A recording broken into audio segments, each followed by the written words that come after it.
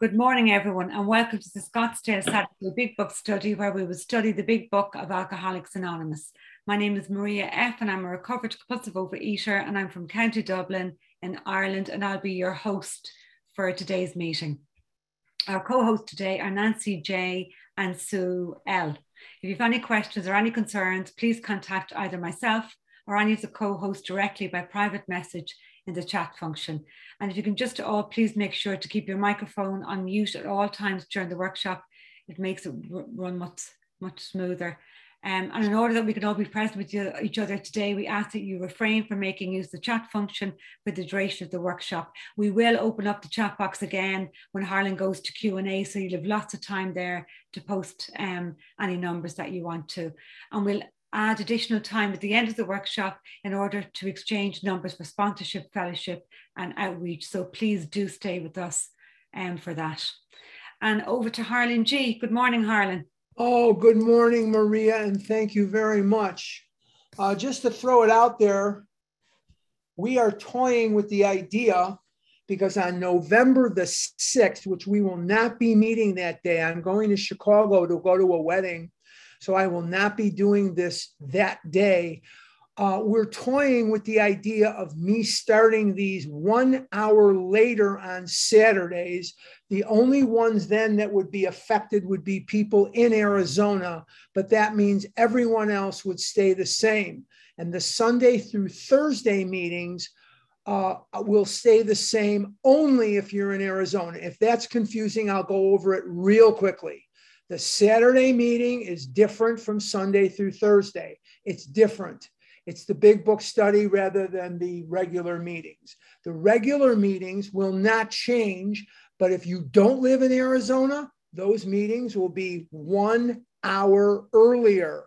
But the Saturday meetings, if I start 1 hour later, will stay the same no matter where you are, unless you're in Arizona. So if that's confusing, stick around till after the meeting. It's really not very complicated at all. It's really, really simple. The nighttime meetings stay the same time unless you don't live in Arizona. And the Saturday morning meetings, they will not change at all unless you live in Arizona.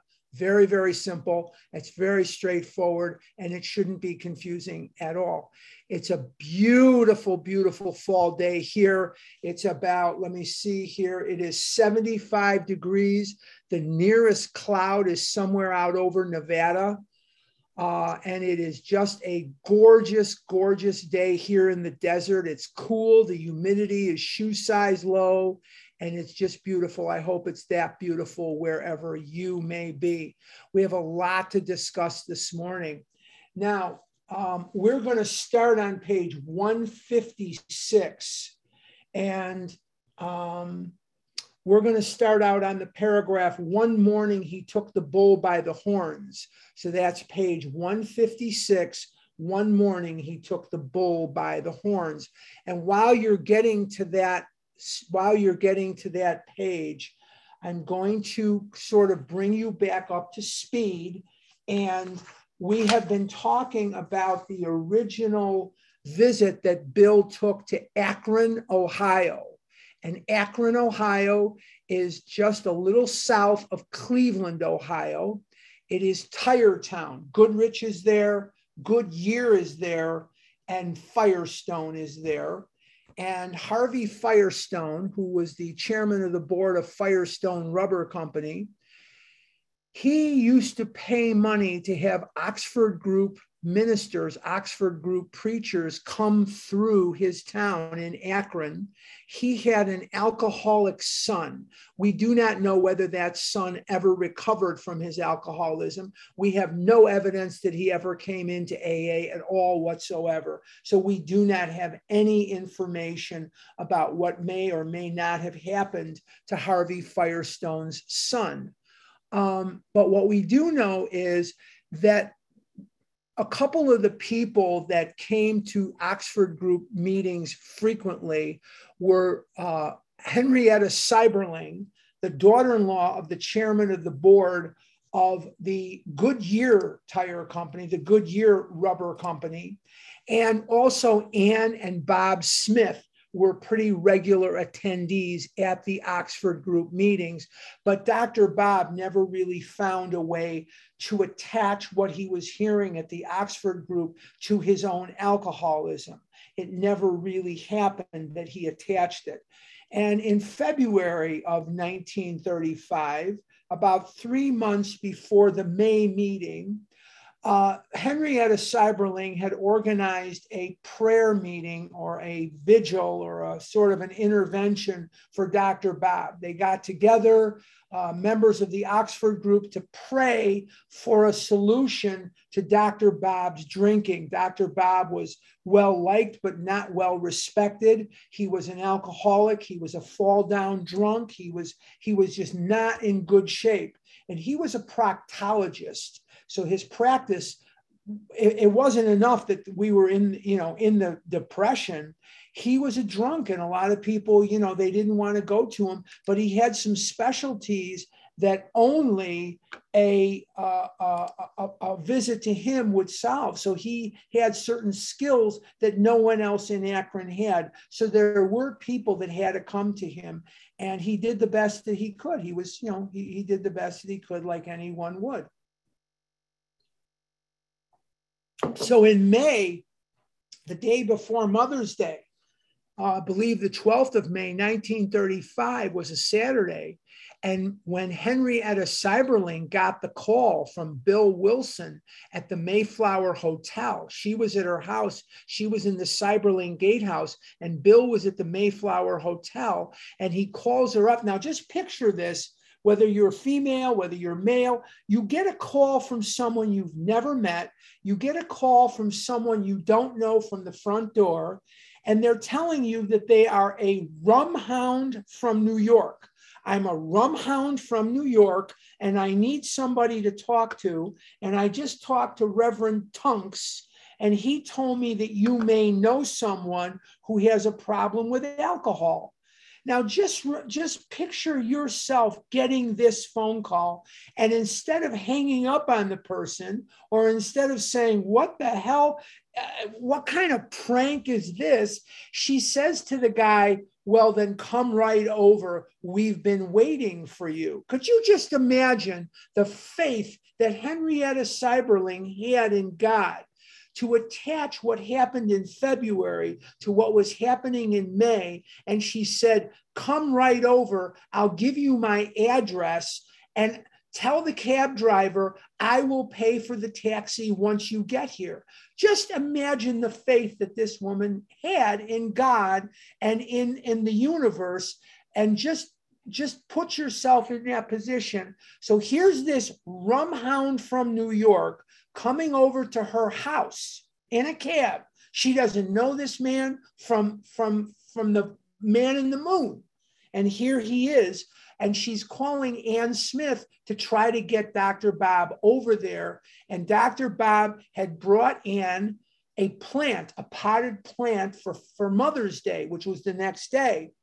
And he puts the plant on the table, and he's drunk underneath the table. So he's on the floor, he's drunk, the plant is on the table, and Henrietta Seiberling is calling on the phone, and they're saying, we can't make the call today. Dr. Bob is drunk. So Henrietta extracts a promise from them that they'll talk about this tomorrow.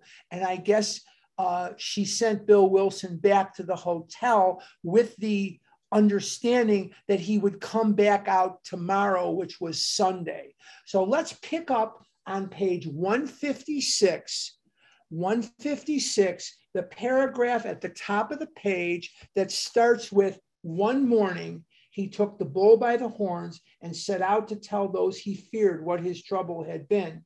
He found himself surprisingly well received and learned that many knew of his drinking. Stepping into his car, he made the rounds of people he had hurt. He trembled as he went about, for this might mean ruin, particularly to a person in his line of business. Now, let me bring us back up to speed, which I should have finished where I was going before we did the paragraph. I kind of went a little out of order there, but that's okay. I can finish and then you'll get the context and then we'll kind of review what we just read. Now we have this image, if we're not, if we haven't studied the history, we kind of get this image that Bob met Bill and Bob got sober right away and the rest is history. Nothing could have been further from the truth. Okay, Dr. Bob met Bill on the 13th of May, 1935, Mother's Day. And in June of 1935, and this was something that Dr. Bob attended every year, and he would get full-blown boiled as an owl. That means drunk at this thing. It's the convention in Atlantic City, New Jersey of the American Medical Association. Now, Dr. Bob gives a date, and it is accepted as AA's birthday. It is accepted as Founders Day, but I'm going to let you in here on a little secret. If the 107 of you besides me will promise not to tell, that date is not accurate at all. That date is inaccurate. If you Google the American Medical Association Convention of 1935, you will find that the convention started on the 10th of June and ended on the 17th of June. So it did not end on the 10th of June so that Dr. Bob would have been home already. It began on the 10th of June. So Dr. Bob, but we're going to stick with the dates that are given in the big book because I don't want to confuse you. I don't want a bunch of questions at the end about the American Medical Association Convention of 1935, as it was 19 years before I was born. I was not there, so I don't know. But what I can tell you is if you Google American Medical Association Convention 1935, you will find that the dates given are not commiserate with what Dr. Bob remembered for the book. He puts his sobriety date on the 10th, and it was really the 17th. So, but let's just stick with his timeline. Dr. Bob, it's a Friday. Dr. Bob is leaving for Atlantic City, and he's already drunk. He's leaving by train Friday night, Saturday. He stays there Sunday, stays there for days. He is drunk every single day, and he's drunk around the clock. He comes back to Akron he comes back the 8th of June, comes to Ravenna, Ohio. Ravenna is one of the suburbs of Akron, and that's where his secretary/nurse lived. He comes to Ravenna, Ohio. While in Ravenna, the secretary/nurse calls Ann Smith and says, I've got Dr. Bob over at my house. He just got off the train with his luggage, and he is dead drunk. He is so drunk, he can't even see straight.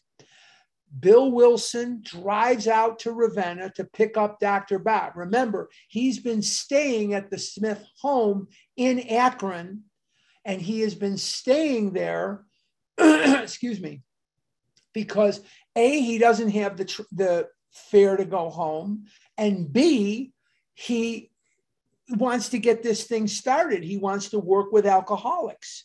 Goes out there, and on the 9th of June, Dr. Bob sleeps most of the day. The 10th of June in the morning, he has an operation to perform. I'm glad he wasn't operating on my procto that day because he was shaking like a leaf. He was shaking like a Cocker Spaniel crapping out a peach pit. And he was not in good shape. And Bill Wilson did something for Dr. Bob that a lot of AA sponsees wish their sponsors would do for them. He popped open a beer and gave Bob a beer so he would settle down his hands so he could perform the operation. He makes a deal with Bob that he will pick him up at the hospital when the surgery is done. Dr. Bob performs the surgery, and he is not nowhere to be found until about 11:45 p.m. on the 10th of June. He is walking down Ardmore Street. Bill has concluded to Ann that the beer that was given to Bob triggered the physical allergy, and Bob is off to the races again, drinking, drunk, and God knows what. Now, when Bob Smith was presented with the original Oxford Group 6-step program, he was afraid that if he went around Akron making amends for being the drunk that he was, that people would find out that he was drunk and they would not go to him as a doctor. What he did not know was that everyone in Akron, except Dr. Bob, already knew that he was an alcoholic, a drunk. He was the only one in Akron that did not know that he was a drunk, but he suspected he was putting something over on everyone else. The 6-step group, the 6 steps of the Oxford Group program were: number 1, complete deflation; number 2, dependence and guidance from a higher power; number 3, a moral inventory; 4 is confession; 5 is restitution; 6 is continued work with other alcoholics.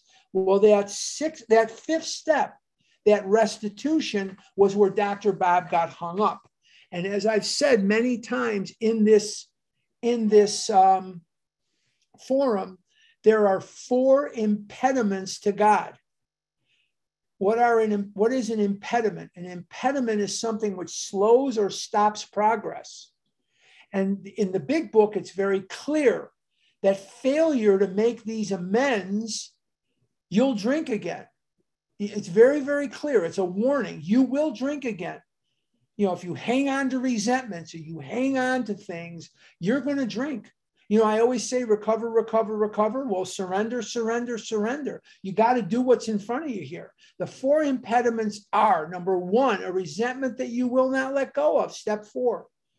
A secret that you will not tell, step 5. A harmful thrill that you will not stop, steps 6 and 7. And a restitution that you will not make, steps 8 and 9. They didn't use the word amends in the Oxford Group. Oxford Group language is restitution. AA language is amends. Amends. I have a very funny story to tell you about this. I'm going back now to about 1979, when the treatment centers in Chicago, or anywhere really, but were packed to the rafters, and they would have small school buses outside some of the meetings, and they would bring the treatment centers people to the rooms. And there was this guy, he was right out of New York City, and I would bet my life that he was a connected guy. He just fit the mold of a connected guy. And this was his very first 12-step meeting of his life. He had never been to a 12-step meeting before in his life. This guy was 400 pounds if he was an ounce.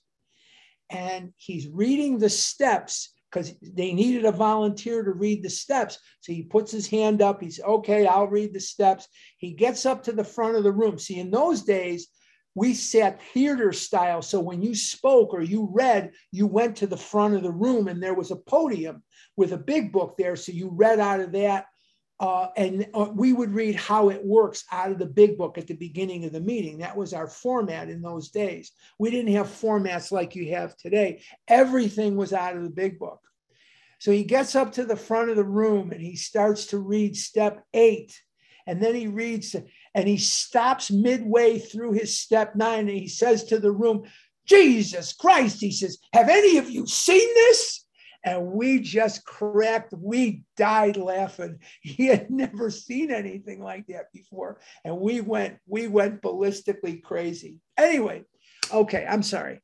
But anyway, so Dr. Bob did not make his amends. 11:45 at night. And this is what the This is what the paragraph is talking about because he was so scared he would lose his business. It says at midnight, I'm going to the next paragraph because it explains it better than I. I'm on 156. At midnight, he came home exhausted, but very happy.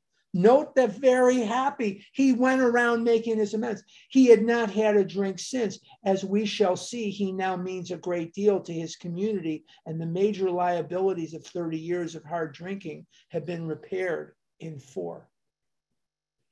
So by following the steps and abandoning my fears and all my other various thinkings, I'm always thinking and catastrophizing and, oh my God, what if, and what if, and what if? That's me just catastrophizing. If I just do what's in front of me, my life goes infinitely better than when I try to rewrite the program or fit the program into some personal mold. That just does not work. Now, what I want you to pay attention to, and I'm going to point them out. See, this is a very, very asked question. The most asked question in A Vision for You is, may I be heard? When the real question should be, can I be heard? Because if it's may I be heard, you're asking permission to be heard. That's the number one asked question on Vision is, may I be heard? May I be heard? And the second most asked question is, what is the difference between recover and recovering? Recovering, you haven't had a spiritual awakening yet. Recovered as you did have one. And one of the most asked questions in A Vision for You is, where in the big book does it say that we work the steps quickly?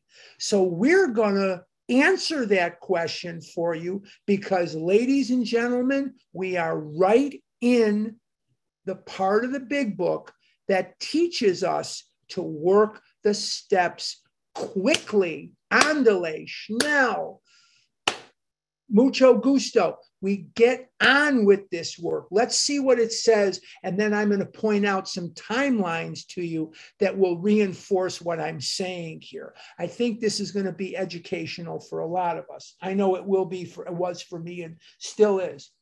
But life was not easy for the two friends. Plenty of difficulties presented themselves. Both saw that they must keep spiritually active. One day they called up the head nurse of a local hospital. They explained their need and inquired if she had a first-class alcoholic prospect. Now, let's just remember how God-inspired this is. Notice that it does not say that they did other service or that they drove Joe to a meeting or they made coffee or they fed the homeless. Those are all wonderful services. They needed someone to talk to. They needed someone to work with.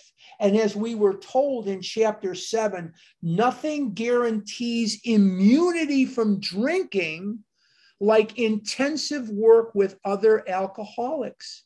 And those other services are good services. They need to be done. Someone has to make the coffee. Someone has to run the Zoom room. Someone has to maintain the website. Someone has to record the meetings and post the recordings on the website. I don't know how to do that. I wouldn't have a clue. I wouldn't have a clue how to do that. I could learn. I'm not ignorant. I'm not stupid, but I don't know how to do it. And it just magically gets done. I don't know how, but somebody has to do those things. But the only thing that's going to guarantee me immunity from drinking is intensive work with other alcoholics. And that's all through the book. And these two guys, with nobody else in the world to lean on, came to that conclusion too. Let's continue, and I'm going to point out some timelines that will help, okay? She replied, yes, we've got a corker. He just beaten up a couple of nurses. Goes off his head completely when he's drinking, but he's a grand chap when he's sober, though he's been in here 8 times in the last 6 months. 8 times in 6 months. Every 2.5, 3 weeks, he's in the hospital. Understand, he was once a well-known lawyer in town. They're talking about Bill Dotson. But just now, we've got him strapped down tight. And they're talking about going to see Bill Dotson. And Bill Dotson is Alcoholics number 3. I changed my background on my Zoom because this very, very famous painting is entitled The Man on the Bed. And it doesn't look like Bill Dotson. It doesn't look like Bill Wilson. It doesn't look like Dr. Bob. What it is supposed to depict are alcoholics visiting a sick, drunk alcoholic, or not drunk, but he's still drinking. But it was dedicated and inspired by the visit to Bill Dotson. Now, this refers to Bill and Dr. Bob's first visit to AA number 3. See the Pioneer section. Okay, now, here was a prospect, all right, but by the description, none too promising. Why was he none too promising? Well, they just told you that this is June of 1935. He has already been hospitalized 8 times in 6 months for his alcoholism. He is a chronic low bottom alcoholic. Bill Dotson was from Carlisle, Kentucky. And there are recordings of him. They're hard to hear. They're hard to listen to because they're not well recorded. But he's got this thick Kentucky accent. Don't picture Forrest Gump in your mind, because his accent sounds nothing like Forrest Gump. Nothing. It's a completely different accent. And he says, these 2 fellers came in my room and they were smiling. And I didn't know what was so funny, like that. Very different from like an Alabama accent. It's not the same at all. And he's talking about these guys coming in his room, and you could sort of hear it, but you can hear as he's remembering when you listen to it. I hope you get your hands on it. You can hear the joy in his voice, for this was the first time that he could grab onto hope. All right, let's continue and let's keep remembering some things about timelines that are so important. Here was a prospect, all right, but by the description, none too promising. Remember, at first, this was all low bottom guys. They weren't encountering the 30-year-olds and the 20-year-olds or the 15-year-olds that were nudged by the judge or high bottom alcoholics. These guys were low bottom drunks. The use of spiritual principles in such cases was not so well understood as it is now. What are the spiritual principles? The spiritual principles are the steps. Today, you've got people that say, well, the principle of this is honesty, and the principle of that is perseverance, and the principle of that is faith. That's not what they're referring to. All that stuff came about decades later. When he talks about the spiritual principles, he's talking about the steps. Top of 157, such cases were not so well understood as it is now. But one of the friends said, put him in a private room, we'll be down. Now, the next sentence is a very important sentence, because it's going to answer another question that's asked on A Vision for You. And all of us have had this question. How long do you have to be abstinent before you can start working the steps? Well, let's let the book answer that one. 2 days later, not 2 weeks, not 2 months, not 2 minutes. 2 days later, what does Dr. Silkworth tell us? Dr. Silkworth tells us that you must be free of the physical craving before spiritual measures can be of maximum effectiveness. What does Dr. Silkworth also tell us? That you have to be free of the cravings. He also says the only remedy we have to suggest is entire abstinence. What does Bill Wilson tell us in his story? He says he came into the hospital and he was separated from alcohol for the last time. I hear people asking me this question all the time. Can I still work the steps while I'm eating? And the answer is no, not if you want to have a spiritual awakening. Because if you're still eating M&Ms, you don't need God. You're going to get the effect. from the M&Ms. The M&Ms are going to level you out. They're going to give you that effect. They're going to take care of your fear, your anger, your unrequited love, your selfishness, your dishonesty, your guilt, your shame, and your remorse. M&Ms took care of those things for me for a long period of time in my life, and they worked like a charm. M&Ms work. The only problem is they have death-defying side effects. And they will kill me, and they will make it so that I cannot get in and out of a car. They will make it so that I cannot get on and off a couch. They will make it so that I piss in my pants, and they will make it so that I cannot live. I will not have clothes to fit, and the doctors will be screaming at me, and I will die years before I could have. And with the steps, I can not only live, but I can live the fullest life possible. The people that came out of concentration camps when I was a child told me, live until you die. I can't live a maximum life. Remember that our real purpose is to fit ourselves to be of maximum service to God and the people about us.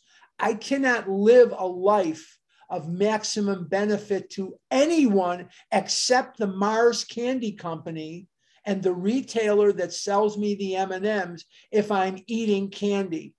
I am not of maximum service to anyone when I'm under the influence of the food. I must be free of the food. For how long do I need to be free of the food? I need to be free of the food for 2 days. A future fellow of Alcoholics Anonymous stared glassily at the strangers beside his bed. Who are you fellows, and why this private room? I was always in a ward before. He was scared that he was dying and that they were doctors coming to tell him that he was dying. He had never seen them before. He did not know them. He was amazed at how tall they were. Dr. Bob and Bill Wilson were both over 6 feet tall.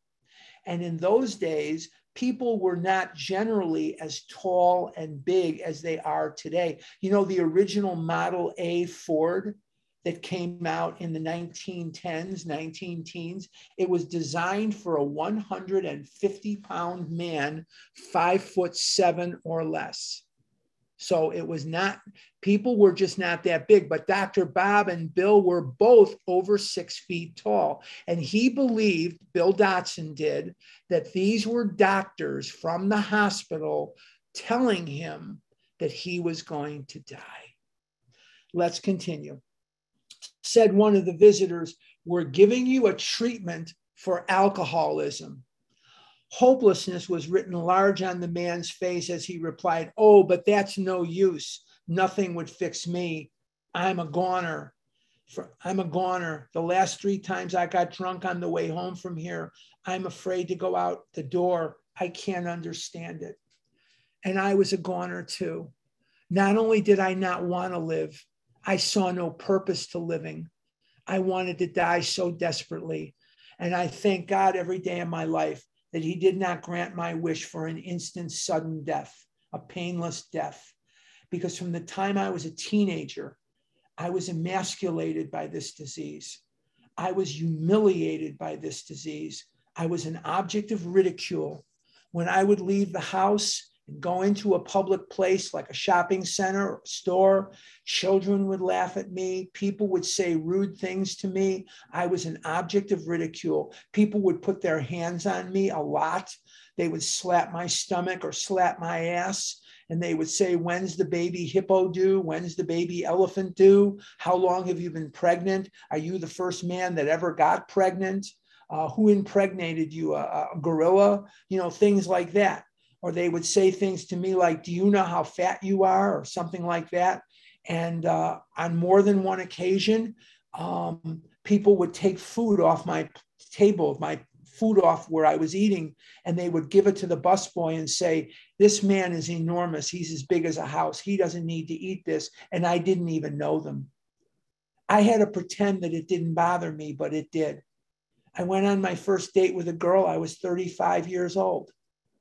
I was emasculated by this disease. Not only physically, I was emotionally, I was mentally emasculated by this disease. I saw no point to life, and I wanted to die desperately. And the person, the one that said, we're giving you a treatment for alcoholism, was not Dr. Bob, it was Bill Wilson. Bill Wilson was the hustler. He was the more aggressive one. And Dr. Bob wanted to find out something that made him a far better sponsor. Do you want a treatment for alcoholism? Do you want to get sober? Of the original 100, 66% got sober in Akron and 33 got sober in New York. Why? What was the biggest difference? Bill was going to sober you up whether you wanted to be sober or not. And that doesn't work. And Dr. Bob, if you displayed to him unwillingness or a disinterest in this, he left you the hell alone. And that's just part of what made him a much better sponsor. Dr. Bob was not this aggressive huckster that Bill was. See, Bill and Hank were kindred spirits. Hank Parkhurst. They let's monetize this thing, man. Let's get this thing in front of the public, and let's open up a chain of hospitals, and let's get the missionaries out there, and let's get this thing going, and we're going to make a fortune. And Dr. Bob is thinking, are you crazy? That's going to ruin this. And Bill and Hank are, I mean, I'm talking later, way later. I'm not talking now. I'm talking way later. They're looking at him like he's cuckoo. Well, he wasn't cuckoo, was he? He wasn't cuckoo. Let's see where we go. Let's go back to 1935 because I'm getting ahead of myself here. For an hour, the two friends told him about their drinking experiences. Over and over, he would say, that's me, I drink like that. The new person will not remember necessarily anything you tell them. They'll remember what they see, and they'll remember how you made them feel. They will not remember much of the details of what you're saying to them. And what is the way to make them feel like coming back? There's two things that are very important. The shortest distance between two human beings is a straight laugh. Get them laughing a little bit. There's not real funny stories about eating. See, drinking has a certain humor to it. There's all kinds of stories about, yeah, I went here and I got drunk and I was at a party and I did this and I did that. Some of that stuff is pretty funny. But when it comes to eating, I don't know that there's a lot of humor involved. At least there wasn't for me. I'll speak for myself. There wasn't a lot of funny stories. I couldn't tell you funny stories about my eating escapades. If I was asked, if I was put on the spot, I don't know that I have even one. None of my stories ends up funny. But what I can tell you is they're not looking for information right now. They're looking for identification. There's a huge difference between information and identification. And for the first time in Bob's life, when he heard Bill Wilson, he identified with Bill. For the first time in Bill Dotson's life, he is identifying with Dr. Bob and identifying with Bill Wilson. And through this identification, he is feeling infinitely more comfortable. Every one of the 130 people on this line right now has probably been to Weight Watchers, Nutrisystems, Tops, whatever it is. And they stand there at the meeting, and I'm not knocking these things. These things are fantastic. They never helped somebody like me because there was no solution. But we all hear the lectures and we all hear the people, and they're going to get up there and they're going to say, do this. And when you think about eating, think about whatever it is. But there's no identification for the compulsive overeater. I'm not knocking these pay and weigh places. I'm not. It's not up to me to do that, and I'm not going to do it. I'm not for them. I'm not against them. I've got no opinion. But when it comes to this disease, you need identification. And that's what Bill Dotson is getting, identification. Now, I also want to point out something that I promised you I would point out. So now I'm going to make good on my promise. We're going to find out that this conversation with Bill Dotson is going to take place on the 26th of June, 1935. Dr. Bob got sober supposedly on the 10th of June, 1935. That is 16 days after he gets sober. He's out there making 12-step calls. This is a very clear indication, boys and girls, that we work the steps quickly. 16 days after Dr. Bob gets sober, and he comes down Ardmore Street on the 10th of June, 1935, he is working step 12.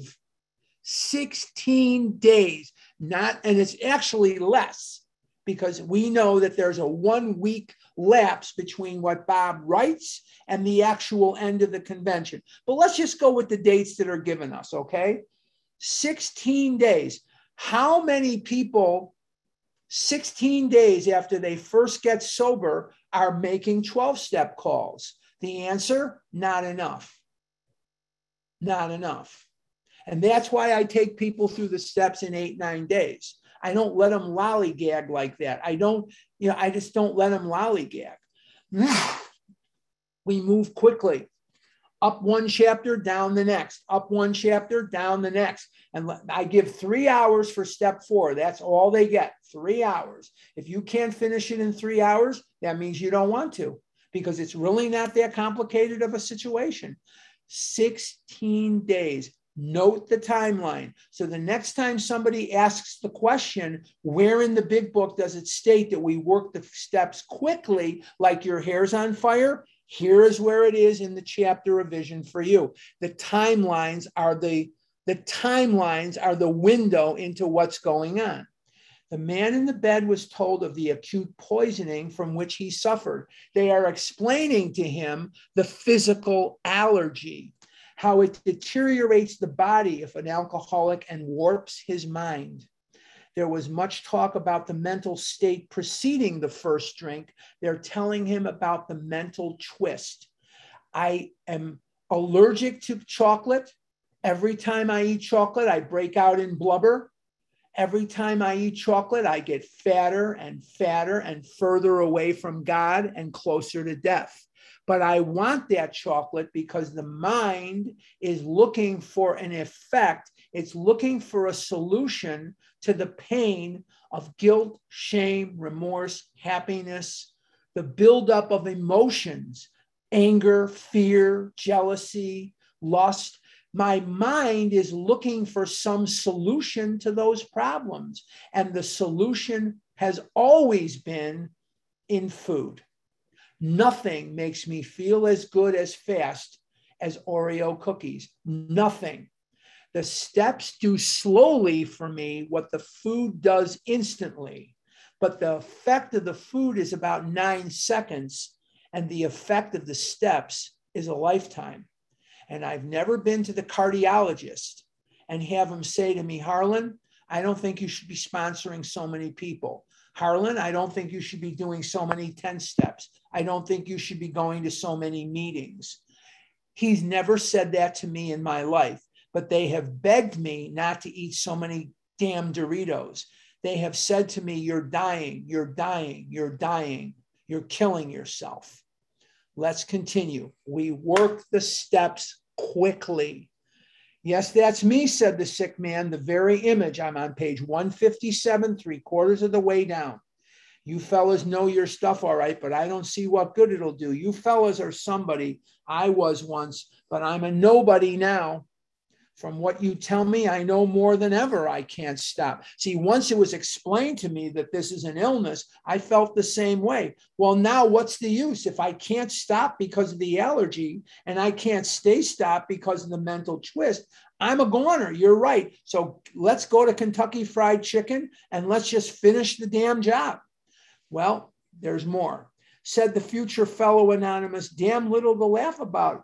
What that I can see, because they're laughing because they know that if he'll just do what they did, he won't want the liquor. But he's never in his adult life. Actually, Bill Dotson started drinking on his father's farm when he was just 8 years old. He got his hands on some cider, hard cider. And it was this time of year, and his father was a farmer in Kentucky. And he hired a bunch of people to come help him with the harvest.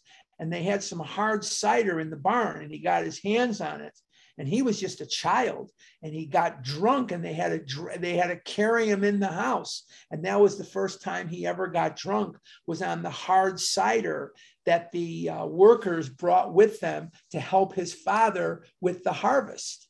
And that was his first drunk. He was not even 10 years old yet. The two friends spoke of their spiritual experience and told him about the course of action they carried out. So they're telling him about the steps before he was sober? No, after he was sober. How long was he sober? 2 days. 2 days. He interrupted. I used to be strong for the church, but that won't fix it. I prayed to God on hangover mornings and sworn I'd never touch another drop, but by 9 o'clock, I'd be boiled as an owl. And how many times did I wake up in the morning swearing to God that I was not going to eat M&Ms that day? I was not going to eat Doritos that day. And my car just magically took me to the store where I got sacks of M&Ms and bags of Doritos. And it was as if I was taken over by some spirit, some ghost.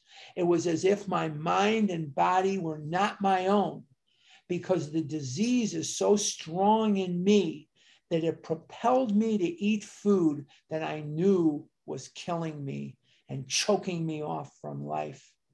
I did things to myself I would never have done to you. And if I did those things to you, they would put me in prison. Because this disease took me to places that you wouldn't take your worst enemy to. If I just beat up your mother with brass knuckles, you would be more merciful to me than this disease was. It brought me to places that I never, ever want to go to again.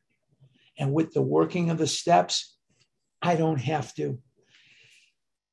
Top of 158. Next day found the prospect more receptive. He had been thinking it over. Maybe you're right. He said, God ought to be able to do anything. Then he added, he sure didn't do much for me when I was trying to fight this booze racket alone. On my own, I cannot stay out of the food. With God's help, I can. On the third day, not the third month, not the third year, he's already at step 3 that we know of today. On the third day, the lawyer gave his life to the care and direction of his creator. He said he was perfectly willing to do anything necessary. What did he do? He was doing 4 through 12. How do you turn your will and life over to God? By doing the third step prayer? Hell no. You turn your will and life over to God. Your will is your thinking. Your life is your actions, by doing steps 4 through 12 every day for the rest of your life. And what is the best mechanism to do that? 10, 11, and 12. 10, 11, and 12. 10, 11, and 12. Continue, improve, and practice. Continue, improve, and practice. His wife was also named Henrietta, just like Henrietta Seiberling, Henrietta Dotson. That's a name you don't hear very much anymore. My mother's name was Virginia. I don't think I've run into a Virginia in 50 years. I don't think I've seen one person named Virginia in 50 years or more. There's certain names that just fall out of favor. And I guess it's like clothing or whatever, the Kathys, the Debbies, the Barbaras, the Cindys, the Anns, that's like forever. Maria, Mary, whatever, that's like forever. But certain names, I guess, go in and out, I guess. I don't know. Why am I talking about names? I'm sorry. Some of my stuff is just Narishkeit. I'm sorry. Let's continue. Okay. Sometimes I have to laugh at myself. My brain just doesn't work the way it should. His wife came scarcely daring to be hopeful, though she thought she saw something different about her husband already. He had begun to have a spiritual experience. 3 days ago, he was drunk. 2 days of sobriety, he started working the steps. On the 27th of June, he's completing his step work. He's moving on with it. Let's look at those timelines. And let's look at those timelines because this is a textbook. This is not a storybook about poor Bill Dotson and how he moved from Kentucky to Akron, Ohio to go to law school in Ohio. And he found a job there. And he also became a city councilman. And in his first election after he got sober, he lost the election because they threw his alcoholism at him like a knife and he lost the election. And he remains sober. He will die in 1954 with 19 years of sobriety. And he will become a stalwart member of the AA community in Akron, Ohio. He will become a valued member of Alcoholics Anonymous group number 1. You know that meetings have numbers. Meetings are assigned numbers. And the King's School meeting in Akron, Ohio, which later moved to a church, is meeting number 00001. Pretty cool, huh? And he became one of the first members, or the first other than Bob and Bill, members of that meeting, and he helped newcomers throughout the remaining years of his life. He wasn't a loud, gregarious guy like Bill and Hank, and he wasn't a promoter of himself, and he wasn't a big circuit speaker. He was just there. He was just there, sober and there and working his program and doing his thing. And people saw him and they knew that if he could get sober, then they probably could too, because he beat up nurses and he was hospitalized umpteen times. And in the year 1935, the year he finally got sober, he was hospitalized 8 times in 6 months. How would you like to carry the guilt and the shame of beating up nurses with you and not drink? But he did it.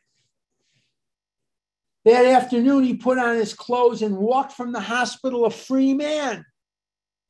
He entered a political campaign, making speeches, frequenting men's gathering places of all sorts, often staying up all night. He lost the race by only a narrow margin, but he had found God, and in finding God, had found himself.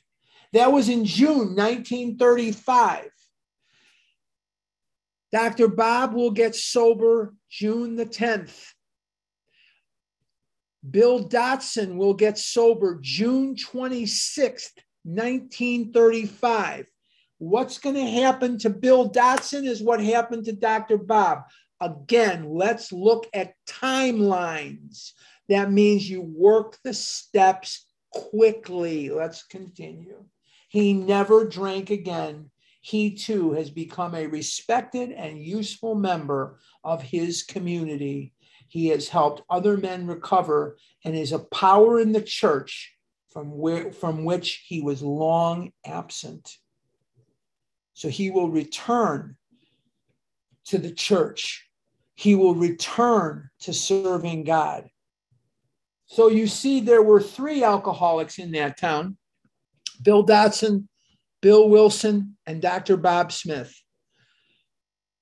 and who now felt that they had to give to others what they had found or be sunk.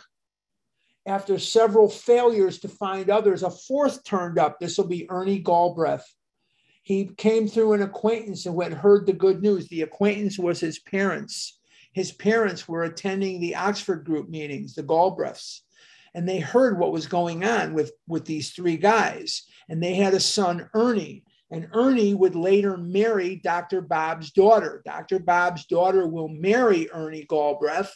And Dr. Bob said at the wedding, it's very hard to give your daughter over to somebody whose 4th step you've heard. He says it's a very difficult thing to do. And he will get drunk again. His story is in the 1st edition of the big book. His story is the 7-month slip, and it was pulled after the 1st edition, Ernie Galbraith. He was a younger guy. I think he was like in his 30s or 40s, something like that. He was very exceptionally young. You know, Bill and Bob were older. Bob was about, I think he was 14 years older than Bill. But anyway, he proved to be a devil-may-care young fellow whose parents could not make out whether he wanted to stop drinking or not. They were deeply religious people. I just told you they went to Oxford group meetings. Much shocked by their son's refusal to have anything to do with the church, he suffered horribly from his sprees, but it seemed as if nothing could be done for him. He consented, however, to go to the hospital, where he occupied the very room recently vacated by the lawyer. He had 3 visitors. How many visitors did he have? 3. 3. This is July of 1935. Bill Dotson will get sober on June the 26th, 1935. And by July, what is he doing? He's making a 12-step call, isn't he? He didn't make a 12-step call 2 years after getting sober. He made it right away. And he's going with these guys to see if they can sober up Ernie Galbraith? No, to see if they can stay sober themselves. If Ernie got sober, all the better. All the better. That would be fantastic. But Ernie's not going to stay sober. But they did. Because you don't get this program by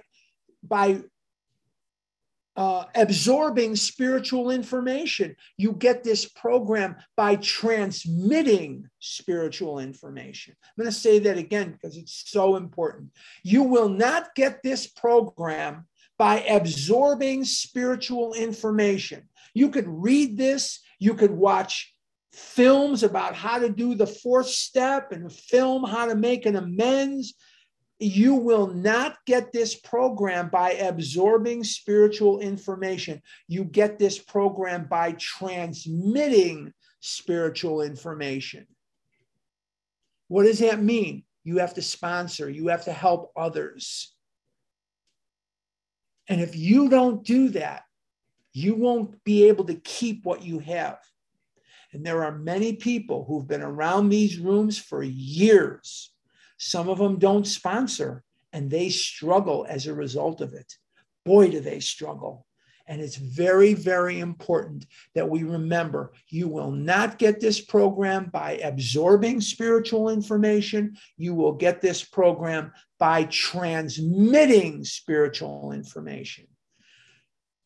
Let's do this next paragraph here. He had 3 visitors. After a bit, he said, the way you fellas put this spiritual stuff makes sense. I'm ready to do business. I guess the old folks were right after all. So 1 more was added to the fellowship. Very, very important that we see these timelines. These timelines are critical. That there is something that we do quickly and we are not afraid to get out there, and we are not afraid to get our hands dirty. It's not about results. It's not about who gets sober and who doesn't. It's about us staying sober. It's all the better if we can get them well, we can't get anyone sober. If they get sober with God's help, we are just a conduit of information. No one is going to think a thing of you if the person fails. No one is going to think, oh my God, you must be a stupid idiot because Joe, you were sponsoring Joe and Joe went back out and got drunk. No one's going to think that. Just do the best you can to take them through the book. I've done a lot of work here in this forum and on Vision on sponsoring. If you're unsure of how to do it, ask people that are doing it. Listen to some of my podcasts on chapter 7, 8, and 9. And I think it'll help quite a bit. 7, 8, 9, and 10. Those are all chapters that will help you with your sponsorship. Now, before we transcend, I guess, yeah, into questions and answers, remember that we are meeting here next week. We will not be meeting here on the 6th of November. I'm going home to Chicago for a wedding on the 6th of November. So we will not be meeting. And then the time is going to change, and we'll kind of keep you posted next week as to what is decided, whether it's going to be the same time, unless you're in Arizona, or an hour earlier or later, or whatever that may be. We're actually, I was thinking of doing it an hour earlier, and now we're thinking we're going to do it an hour later in Arizona, so that everyone else in the world, it'll be on the same time. It'll be on exactly the same time. So I'll just eat lunch an hour later, which is fine. I'm sure I'll survive. Okay, if you asked a question last week, step back and let people who have not asked a question last week kind of move to the front.